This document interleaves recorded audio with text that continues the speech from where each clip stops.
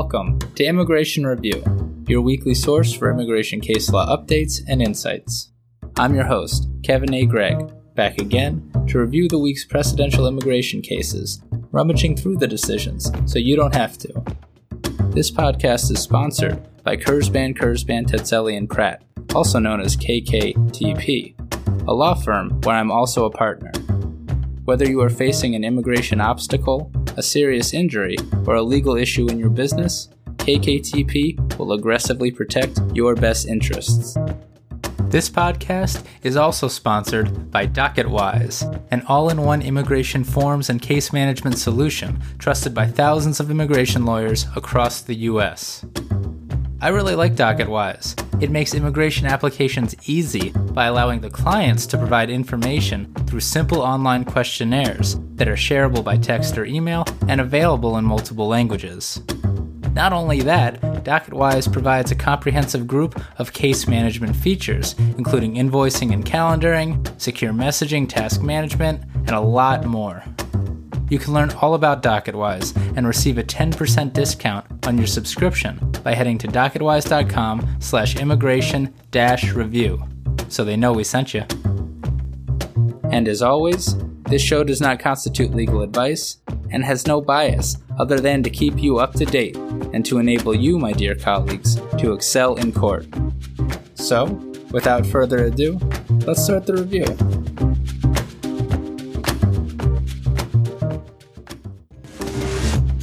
Episode 170. What the heck? That's a lot of episodes. To all of you who've been with me from the beginning, I see you, and I appreciate you. To all who have not been here from the beginning but who are here now, welcome to the jungle. This week in immigration news, a federal judge held that the new Biden asylum limitations are illegal, while the governor of Texas constructed a medieval blockade on the Rio Grande. 7 cases for your consideration, all over the place. Let's dive in. Starting off with Chen v. Garland, published by the Second Circuit on July 25th, 2023. This case is about credibility. Mr. Chen is from China. He testified in immigration court that he practices Falun Gong, which the Chinese government considers a, quote, illegal cult, unquote, and bans. He began practicing in China in secret in 2009, but the next year, police showed up at his home. They took him to the police station, and at the police station, they took Mr. Chen into a dark room, interrogated him, and beat him. Upon his release, he was told to report every month and to avoid all Falun Gong activities. But he was detained and beaten again when he returned to the police station the next month as he was told to. So, he testified. He fled to the U.S. in late 2010. He testified that police officers continued to search for him in China. He submitted an asylum application and affidavits from his wife and cousin in support. Mr. Chen's wife also testified at the removal hearing. The immigration judge denied, believing the application untimely as it was not filed within a year of Mr. Chen's entry into the United States, and because the IJ believed Mr. Chen not credible. The BIA affirmed. Now it's true that, at least following the Real ID Act, circuits afford significant deference to IJ credibility determinations. Although, quote, trivial inconsistencies or omissions, end quote, don't usually cut it. But then again, heck, in the Second Circuit, quote, an IJ may also rely on the omission of important information from an applicant's asylum statement in a Form I-589, end quote, to make an adverse credibility determination. But then on the other hand, omissions aren't as probative as actual contradictions, explained the Second Circuit, especially if the later statement merely supplements what was provided in an asylum application previously. What we're trying to determine with all this is whether the inconsistency or the omission is probative of credibility. But what is probative anyway? Quote, the probative value of a particular omission depends on whether the omitted facts are ones that a credible petitioner would reasonably have been expected to disclose under the relevant circumstances. End quote. And for this reason, hold on to your horses or other large animals, everyone, quote, petitioners are not required to list every incident of persecution on their I-589 statement, end quote. That is the quote. And after all, as I often say on the pod, what's the point of all this asylum statement stuff anyway if the non-citizen is going to testify live in court eventually? Doesn't it seem that the point of requiring asylum statements is to set up a non-citizen for an omission or inconsistency? Against that legal backdrop, Mr. Chen won. Because indeed, the IJ's adverse credibility finding was based primarily on an omission. Apparently, the Form I-589 asylum application, quote, omitted any mention of the police hitting him in the face and leg when he reported to the police station in October 2010, stating only that he was humiliated and insulted, end quote. But as the Second Circuit saw it, Mr. Chen did provide these details in his asylum application. And even if he hadn't, this beating would, quote, merely supplement rather than contradict his asylum statement, end quote. The reason, the court explained, is because, quote, throughout his removal hearing, Mr. Chen equated being hit by the police with being humiliated, end quote. So when his asylum statement said he was humiliated, he very well may have been referring to actually being hit too. Gotta account for cultural context, or at least manner of speech. In any event, quote, applicants are not obligated to list every example or incident of persecution in their asylum statements, end quote. That's the second time the Second Circuit has said that in this decision. And this omission here was nothing, explained the panel, compared to some other Second Circuit published decisions. Give those cases a read, including Pavlova v. INS from 2006. Nor was Mr. Chen's testimony about the 2010 beating internally inconsistent. Quote, variously using the words hit, push, and shake, end quote, is not inconsistent. Nor was Mr. Chen really even testifying to different things. The IJ seems to have been mistaken, said the Second Circuit. Trivial at best, explained the court. The IJ also thought Mr. Chen inconsistent about his relationship with his wife. The Second Circuit explained all that like this, quote, first, Mr. Chen initially testified that he always practices Falun Gong with his wife, but later acknowledged that he sometimes practices without her. Second, while Mr. Chen testified that he and his wife had practiced Falun Gong together twice in the month leading up to the hearing, his wife testified that they had practiced together 3 times that month. And third, although Mr. Chen explained that he and his wife first met when he approached her to ask her questions about Falun Gong, she testified that she was the one who initially approached him as part of her Falun Gong advocacy, end quote. De minimis stuff at best, and not material to the asylum application, explained the Second Circuit quite succinctly after quoting all of that. Finally, the IJ deemed Mr. Chen inconsistent when Mr. Chen initially said that he called his cousin to help him escape China in August or September 2010, but then changed that to saying he placed the call after he was arrested, which was in September 2010, and then later said that it all happened in October 2010. The Second Circuit explained that this inconsistency was an inconsistency and was proper for consideration by the IJ. But the IJ needs to look at everything again in totality without all of those other erroneous perceived inconsistencies. So congratulations, Gary J. Yerman, for a petitioner. All going back. And so, to be quite clear and consistent and not omit anything.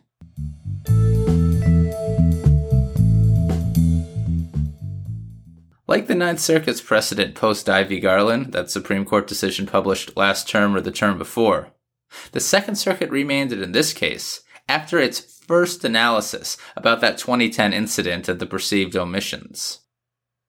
The Second Circuit disagreed with that first portion of the IJ's adverse credibility finding and remanded so that the BIA and presumably the IJ could consider it all, quote, under the totality of the circumstances, end quote. The rest of what the Second Circuit said in this decision appears to be a bit unnecessary. That first error by the IJ in the credibility finding required remand. Put another way, after Dye, if one pillar of an adverse credibility finding falls, then it would seem that the whole thing needs to be reviewed again, because Dye is now requiring a totality of circumstances analysis for adverse credibility. And that is Chen v. Garland.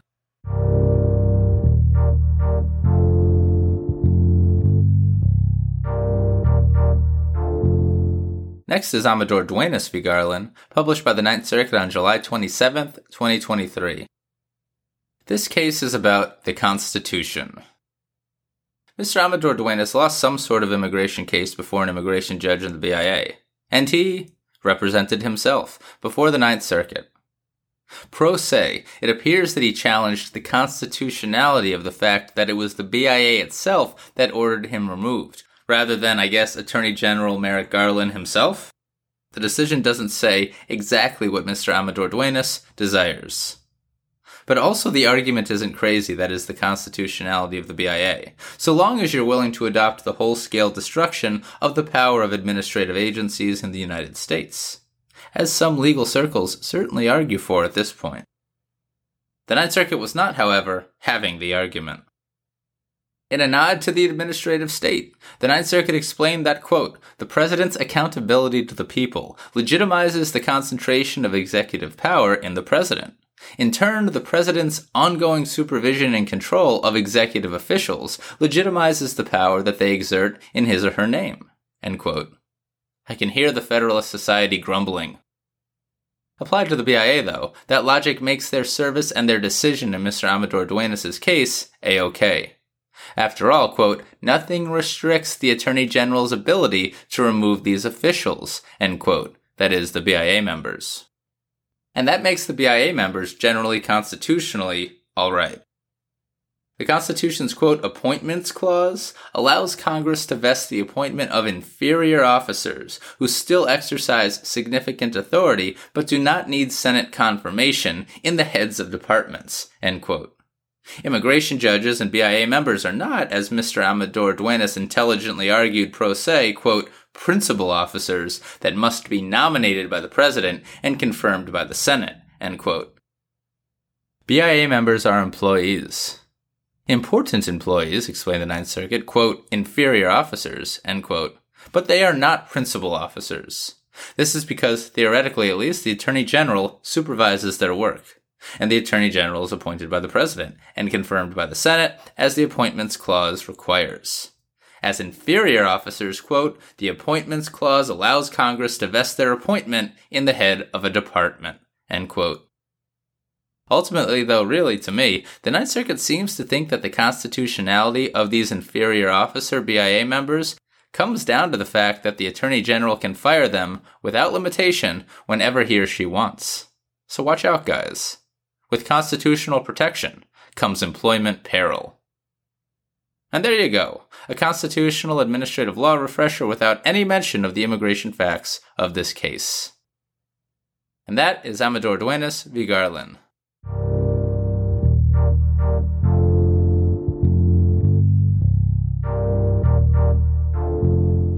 Next is Diaz Mejia v. Garland, published by the Seventh Circuit on July 27, 2023. This case is about withholding of removal and exhaustion.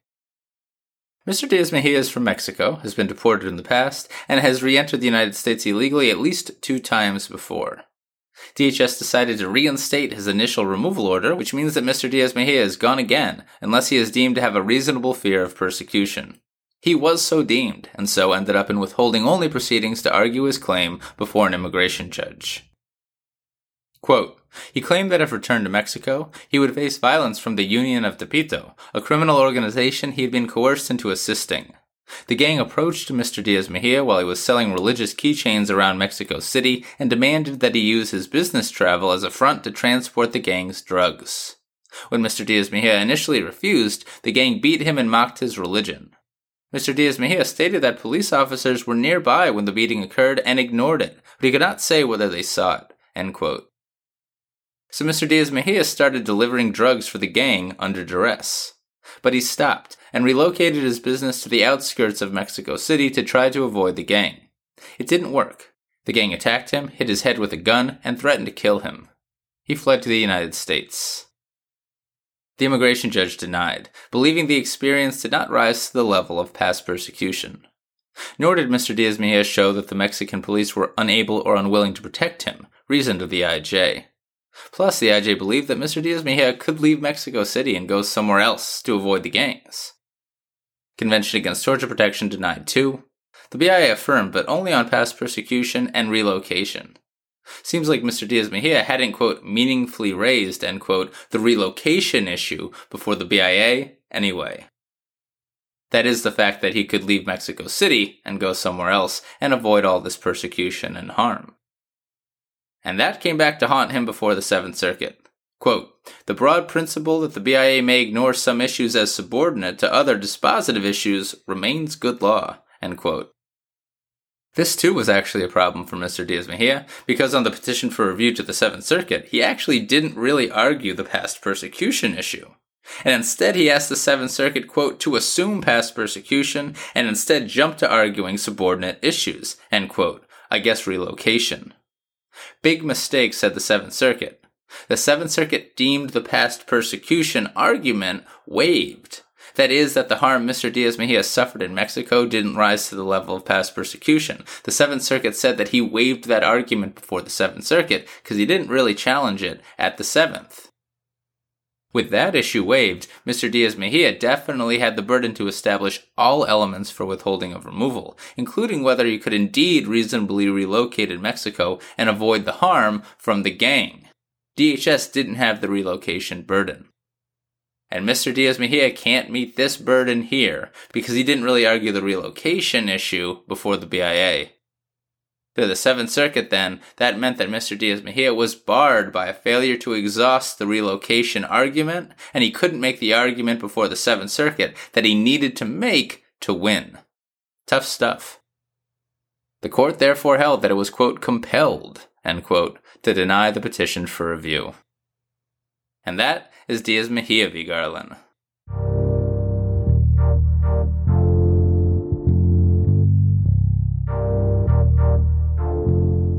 Back with the Fourth Circuit, with Sila v. Garland, published by the Fourth on July 28, 2023. After it seems like endless recent wins in the Fourth Circuit for non-citizens, we have a loss. By split decision, though, for what it's worth. Judge Harris concurred and dissented. Mr. Sila is from Albania and entered the United States in 2001, seemingly as a child, and it seems that he didn't have authorization for at least some of that time, because he was ordered removed and physically removed in 2008. But in 2012, he came back. He returned to the United States because he was granted asylum as a derivative of his father's asylum application, which I guess had been pending in the United States for a long time. And I guess Mr. Sila was quite the young man to still be a derivative on the father's asylum application, despite all of that history. Strange stuff, undiscussed in this decision. But back he was, as an asylee. He did not, however, adjust to LPR status under the special and friendly adjustment of status provision for asylees, a common theme on the podcast. So when he committed bank fraud and identity theft 3 years later, well, he was in trouble. Removal proceedings began in 2019 after some prison time. And in removal proceedings, DHS moved to terminate Mr. Sila's asylum status. An immigration judge granted that motion and terminated asylum status. Then, when Mr. Sila applied for the special adjustment of status for asylees under INA Section 209, the IJ denied that too, reasoning that Mr. Sila was no longer an asylee and couldn't benefit from that more forgiving and easier to satisfy adjustment of status provision. The BIA agreed with all of that by published decision, matter of TCA, from episode 96. And I'm not going to lie, I must be losing my mind because I don't remember this case at all. But I did it, episode 96. One BIA member dissented and believed that INA Section 209, quote, unambiguously establishes that an asylee may pursue adjustment of status, even if his asylum status had previously been terminated, end quote. And that is the narrow issue before the Fourth Circuit now. Mr. Sila is waiting for resolution of all of this in Albania.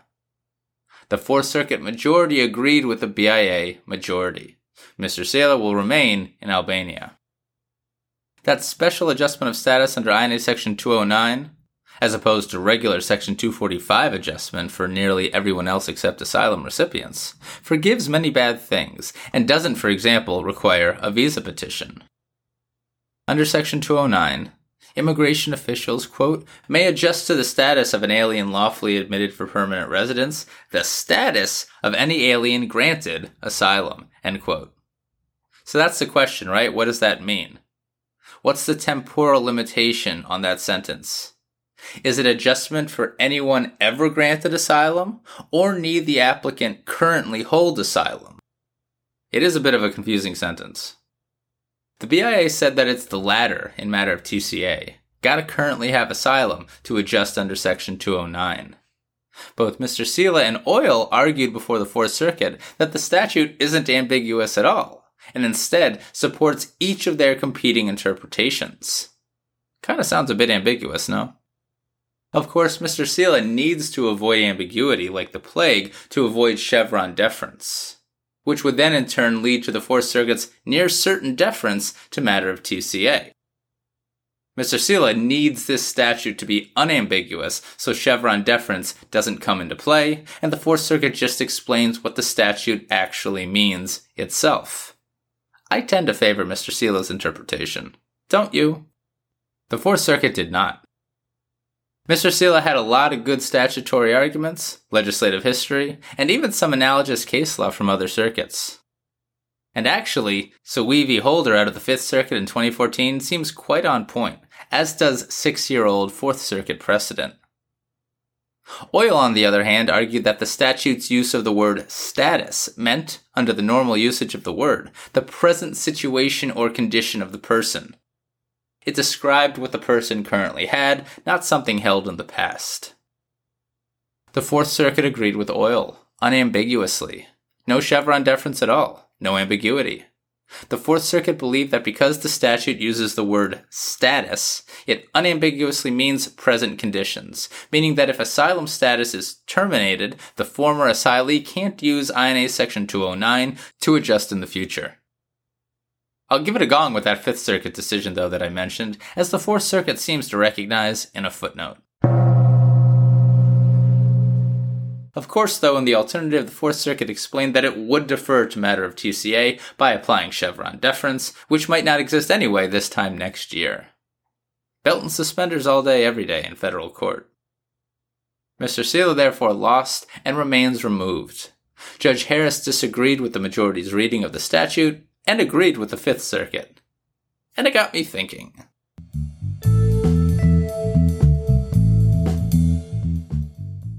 Doesn't this all mean, though, that an asylee can't really often, if ever, adjust status under Section 209 in removal proceedings?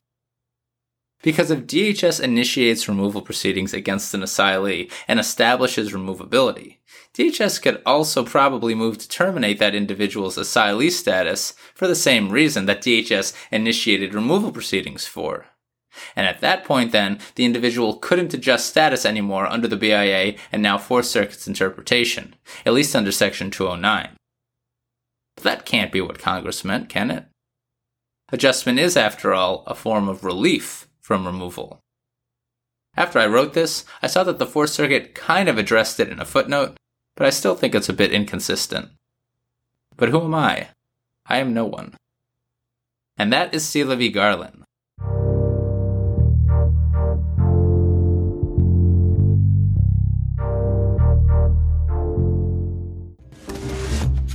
This podcast is sponsored by Journey Business Plans. Journey is the leading business immigration plan writing company in the United States. 10 years. And they know immigration. Heck, they started as an E2 company themselves.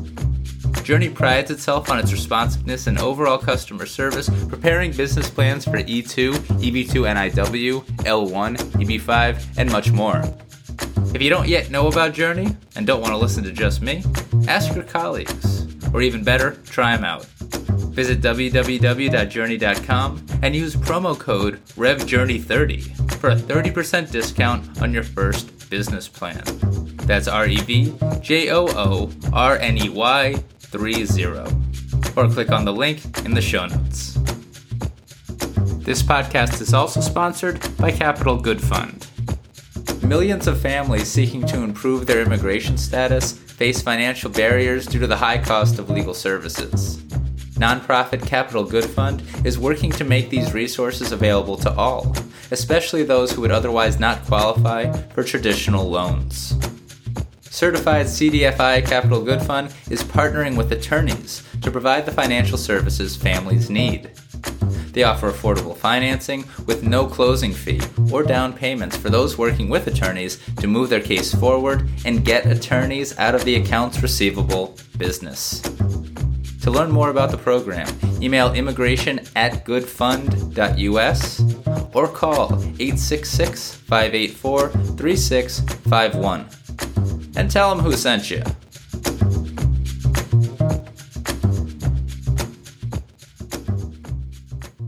Moving on to two from the 11th Circuit. First, Buarfa v. DHS, published by the 11th on July 28, 2023. The 11th Circuit was indeed giving double trouble on Friday. This decision is about I-130 revocation and jurisdiction. This jurisdiction decision challenges USCIS' decision to revoke an approved I-130 petition in federal district court. Spoiler alert, you can't, said the 11th Circuit. Ms. Buarfa is a U.S. citizen. Her husband is not. She and her husband are in a legitimate and bona fide marriage, and so USCIS approved an I-130 petition filed by Ms. Buarfa for her husband in 2015. But 2 years later, USCIS notified Ms. Buarfa of an intent to revoke that petition. Turns out, USCIS explained, that it believed her husband had previously entered into a marriage with someone else, quote, solely for the purpose of evading immigration laws, end quote. Surely they were divorced by the time Ms. Buarfa filed her petition, the husband of the first wife, that is. But if you do that, if you marry solely for immigration purposes, USCIS can make what we call a Section 204C finding. If made, the beneficiary of the I-130 petition can never have another I-130 approved again, even if the second marriage, like here, and the I-130 itself is all legitimate. The first illegitimate marriage will bar I-130 approval in the future if a Section 204C finding is made, essentially meaning that these people subject to a 204C finding can never adjust status through their second U.S. citizen spouse. Quite the punishment. Seems like USCIS didn't make this Section 204C finding until it had already approved the I-130 petition here, based on that second marriage to Ms. Buarfa. And like 2 years later at that. No matter, said USCIS, it notified everyone that it intended to revoke this approved I-130 as if it had never been granted in the first place. Ms. Buarfa and her husband responded to USCIS and tried to prove that that first marriage to that other person was legitimate, but they failed. USCIS revoked the approved I-130. So Ms. Buarfa appealed to the BIA, as the law allows, and then sued in federal district court when that didn't work. The district court, however, dismissed the matter on the U.S. government's motion, relying on INA Section 242A2Bii. The 11th Circuit here said that that was the right thing to do. And really it's true and pretty much agreed upon by the circuits that under the INA, quote, the decision to revoke an approval is not subject to judicial review, end quote. There is the Administrative Procedure Act, of course, the APA, but the APA does not independently confer subject matter jurisdiction upon federal courts. And you need subject matter jurisdiction to get into federal court.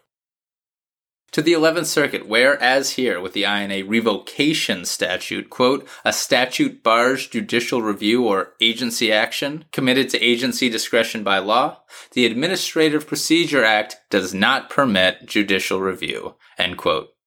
Hate that for us, litigators. This despite the Supreme Court's mandated, quote, presumption favoring judicial review of administrative action, end quote. That presumption doesn't apply here, explained the court, because the INA statutes at issue are clear. USCIS's authority to revoke a visa petition is discretionary. To the 11th Circuit, that means that the ever-broadening interpretation of the language of the jurisdiction stripping provision at INA Section 242A2Bii applies. It applies to bar review of discretionary determinations by the agencies. But wait. What if a USCIS adjudicator just wakes up one day and decides to always revoke petitions on Wednesdays, no matter the petition, and actually says that that's what she's doing? Surely that's reviewable as arbitrary and capricious, no? An actual hypothetical asked by an 11th Circuit judge at oral argument on a similar case that I was a part of. And as Oyl responded at that oral argument and won in a split decision, no, Judge, You federal judges, with immense power, still cannot review USCIS's discretionary decision or overturn it. Or as argued in this case, can't federal judges at least review whether USCIS correctly applied the marriage fraud bar at INA Section 204C? That's a mixed question of law and fact at most, no? No. Quote, the INA makes clear that revocation is discretionary, no matter the basis for revocation. The only statutory predicate for revocation is that the Secretary deems there to be a good and sufficient cause. The statute does not require that the Secretary make any finding of fact or conclusion of law to support that determination, end quote. All power to the administrative agency, so long as that agency is an immigration agency. Now true, it seems to remain good law in the 11th Circuit that federal courts can review USCIS's decision to deny an I-130 petition in the first place, but revoking it after approval is different. And it's a different statute at play, and that all is discretionary. So said the 11th Circuit, it's different. I-130 approvals, like certain other immigration benefits, are not discretionary. So when USCIS denies those things, you can sue. Not so with revoking an I-130 petition. Why Congress would make revoking an approved I-130 discretionary when approving one is not, beats me. But that's what we've got. Another way around this jurisdictional madness, USCIS, quote, does not have the discretion to ignore regulations and binding precedent when it carries out the process to reach a discretionary determination, end quote. That's an Eddie Ramos favorite argument. In the 11th Circuit, that's the Currapati argument. It didn't win the day here, though. Just because the BIA has put forth a standard for making these determinations, explained the 11th Circuit, doesn't mean that federal courts can decide whether USCIS applied that standard correctly or not. At least with INA Section 242A2Bii hanging around like an absolute menace. The wonderful complicated world of immigration litigation and jurisdiction. Comprehensive immigration reform now and forever. Ms. Boarfa and her husband did not succeed. And remember this.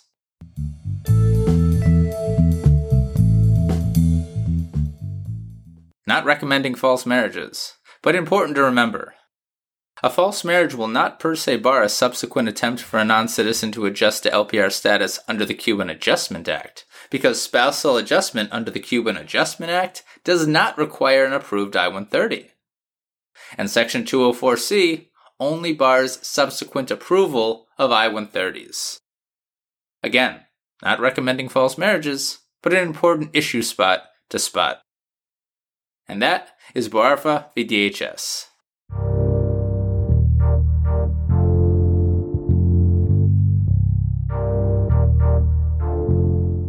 Sticking with the 11th Circuit is Clement v. U.S. Attorney General, published by the 11th on July 28, 2023. Here's a case for you. I mean, I could literally say that every time, but this time I mean it. This case is about citizenship. Mr. Clement was born in Liberia in 1971 to parents who were never married. Shortly after his birth, his father obtained a decree of legitimation from a Liberian court. Or in layman's terms, I'm his daddy, world. Then in 1979, Mr. Clement's father naturalized in the United States. Mr. Clement's mother naturalized later, after Mr. Clement turned 18 years old. In 1986, at 14 or 15 years old, and before his mother naturalized, Mr. Clement began to reside in the United States permanently as a lawful permanent resident. Now, I believe that under the citizenship law in effect today, that would make Mr. Clement a citizen. I'm pretty sure. Not 100%. Always got to look at the statute in these cases. But that wasn't the case in the 1980s. We'll return to that in a sec. Mr. Clement received a few drug and other convictions that made him removable, if he indeed was a lawful permanent resident. But not if he's a citizen. Then he's like all other U.S. citizens. Commit all the crimes you want. That is the official advice of the podcast. But Mr. Clement was not a citizen, said the immigration judge. In 1986, for a child to automatically naturalize when his unmarried parent naturalized, one of three things had to be true. 1. Both parents must naturalize before the child turns 18. and the child must be residing in the United States permanently when the second parent naturalizes. 2, same thing, except the second parent has died. Or 3, the child's parents have legally separated, and the child is in the custody of the naturalizing parent, or the mother naturalizes and paternity hasn't been established. Confusing and intentionally discriminatory towards men, that historically and so often persecuted protected class. Which is why Congress changed the law later. But for citizenship cases, it's the law in effect at the relevant time that counts. These old citizenship laws have repeatedly withstood equal protection challenges, so Mr. Clement is in a bind. Because none of the things that I just said applied to him. His mom naturalized after he turned 18. Both his parents were alive. His parents never married, so they couldn't legally separate, and he can't benefit from his father's naturalization like he could from his mother's at the time, had his mother done it before he turned 18, like his father did. And in any event, his father did the right thing and legitimized his fatherhood. All things that preclude Mr. Clement's automatic naturalization in the late 1970s through the relevant time period in 1986. Seems like Mr. Clement was probably detained during this entire dispute, and the procedural history is pretty complex, which delayed things. And so, after Mr. Clement appealed to the BIA, he withdrew his appeal in writing and asked to just be deported. That's what detention will do to you, even if you think you're a U.S. citizen. The BIA granted that motion, and maybe Mr. Clement was then released into the United States? Unclear. Because Mr. Clement then filed a petition for review with the 11th Circuit, asking it to essentially conclude that he was a U.S. citizen. Too sneaky by half, said the court. As an initial matter, the 11th Circuit reasoned that it can review whether the BIA impermissibly withdrew Mr. Clement's appeal. That's because, as many other courts have held, quote, an order deeming an appeal withdrawn is a final order of removal, end quote. The problem for Mr. Clement is that he did ask for that appeal to be withdrawn. So where's the error, said the 11th Circuit. Heck, Mr. Clement apparently conceded that the BIA properly withdrew his appeal, so he's in deep trouble before the 11th Circuit here. It seems like Mr. Clement recognizes that he's screwed under that old citizenship law. So he therefore argued that old citizenship statute, quote, unconstitutionally discriminates based on race and gender in a way that precludes him from deriving his father's U.S. citizenship, end quote. Not a frivolous argument, and one that's been made many times in other courts. But I guess apparently not in the 11th Circuit. In this case, though, reasoned the 11th, none of those courts who reviewed motions to withdraw appeals went on to review the substance of the withdrawn issue. Exhaustion issues, forfeiture of argument, that sort of thing is at play here. I wonder whether those other courts and those other decisions, though, were dealing with the constitutionality of an INA statute, over which the BIA has no authority to rule upon anyway.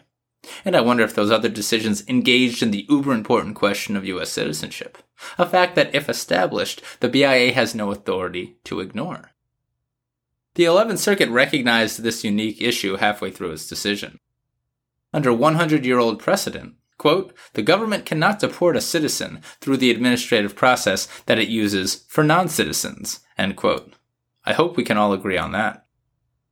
In practice, this has meant that if there is a genuine material issue of whether someone in removal proceedings is a U.S. citizen, even if it arises for the first time on petition for review, the matter's got to go to district court to resolve the citizenship issue. A variety of circuits see this requirement as jurisdictional, something separate and apart from the petition for review process that permits circuits to look at immigration cases tethered to final orders of removal. Or that is to say, allows federal courts jurisdictionally to look at the very narrow issue of citizenship. Whether this special citizenship framework is jurisdictional was dodged a bit by the 11th Circuit. Even if it's jurisdictional, said the 11th, a non-citizen can waive the jurisdictionally important claim to citizenship by withdrawing their BIA appeal. To the court, this rule followed from that same 100-year-old Supreme Court decision. And okay, yes, of course, litigants can waive arguments, even constitutional arguments, if not made or if withdrawn in the court below. But as the Ninth Circuit made very clear this week, the BIA is not a court.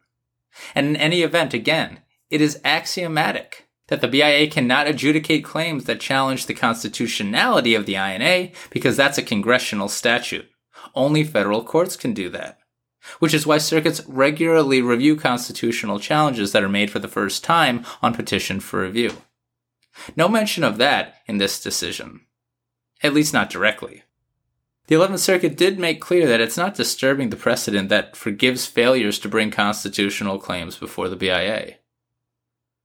To the 11th Circuit here, it's different though. Quote, "The problem is that he voluntarily ended the proceedings and explicitly asked to be deported." End quote.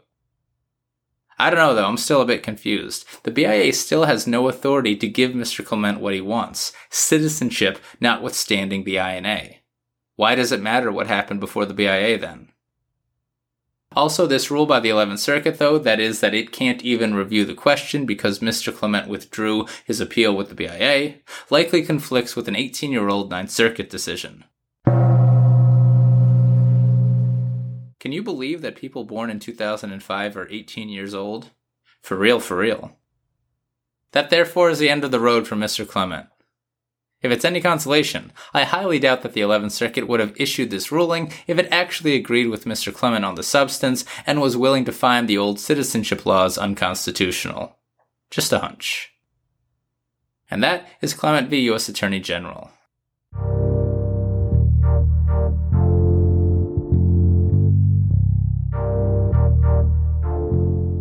Finally, we come to Beckbot v. Garland, published by the 8th Circuit on July 27, 2023. This case is about reconsideration.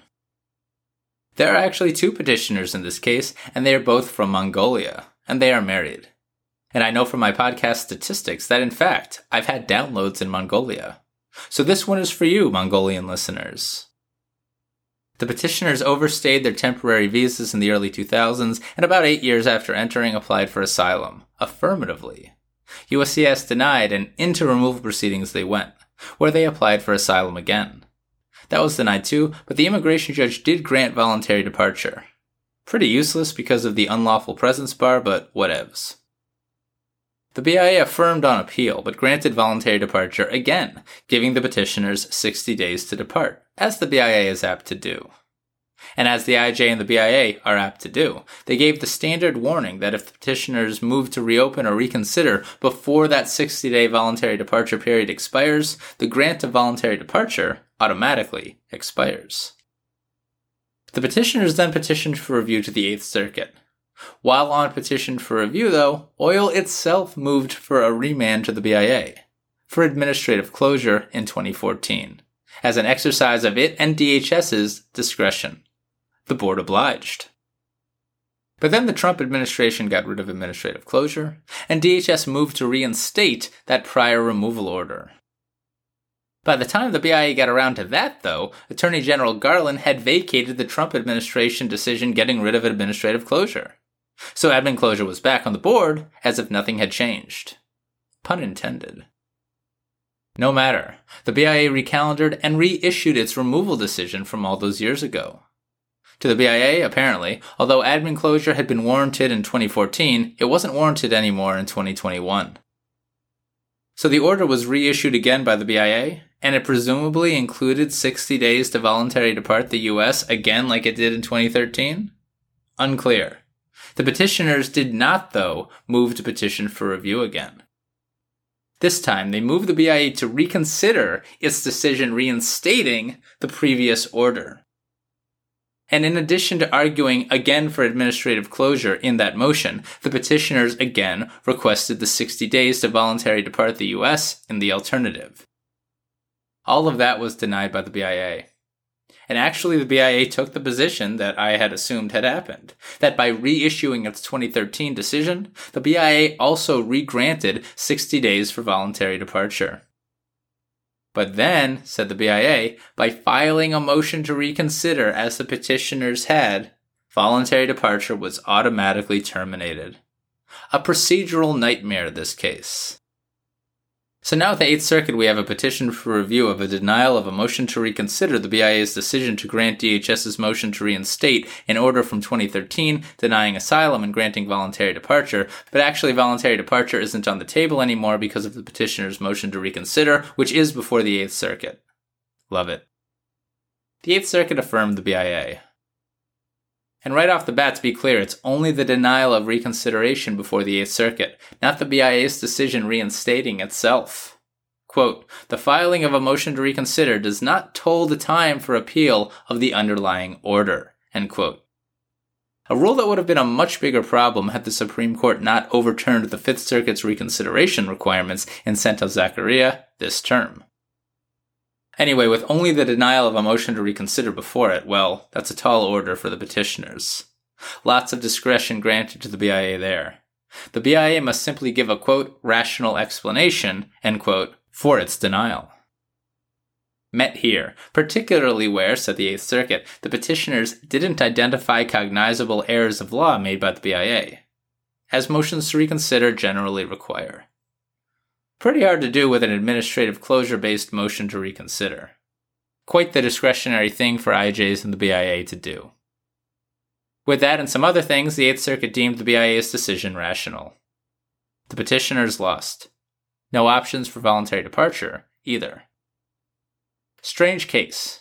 Here's what I think's really going on.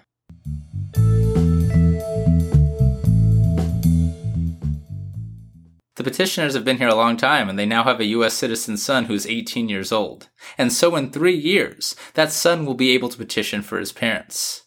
Then the parents will be able to apply to adjust to LPR status because they entered the United States lawfully all those years ago. Had removal proceedings remained administratively closed, there would have been no removal order for them to overcome.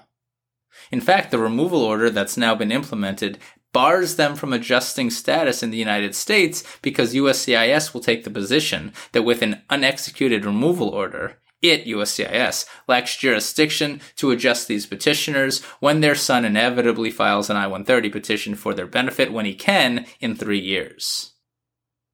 DHS's decision to move for reinstatement and the BIA's decision to reinstate that final order of removal after all these years is a humongous problem for the petitioners and their future. DHS chose to reawaken this case only a few years shy of the petitioner's salvation. And that is Beckbot v. Garland.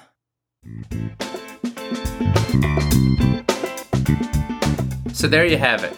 You're all caught up with the past week's published immigration decisions. I'm Kevin A. Gregg, a partner with the law firm Kurzban, Petzeli & Pratt, and this has been another episode of Immigration Review.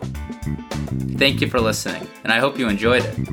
If you did, please share it with a friend and rate and review us. Each review helps new listeners find the show. And of course, subscribe to Immigration Review wherever you get your podcasts. If you like what we do and want to become a patron of the show, please check out our Patreon page at www.patreon.com/Immigration Review or click on the link in the show notes. And if you're interested in an official Immigration Review CLE certificate, email me at kgreg@kktplaw.com with your full name and the episode numbers for the 10 shows that you've listened to. Also, feel free to email me with questions, comments, or anything at all. And follow the show on Instagram and Facebook at Immigration Review, or send us a tweet at ImReview. That's IMM Review. I'll be back next Monday for a brand new discussion. Until then, I'm Kevin A. Gregg, bringing you the Immigration Review.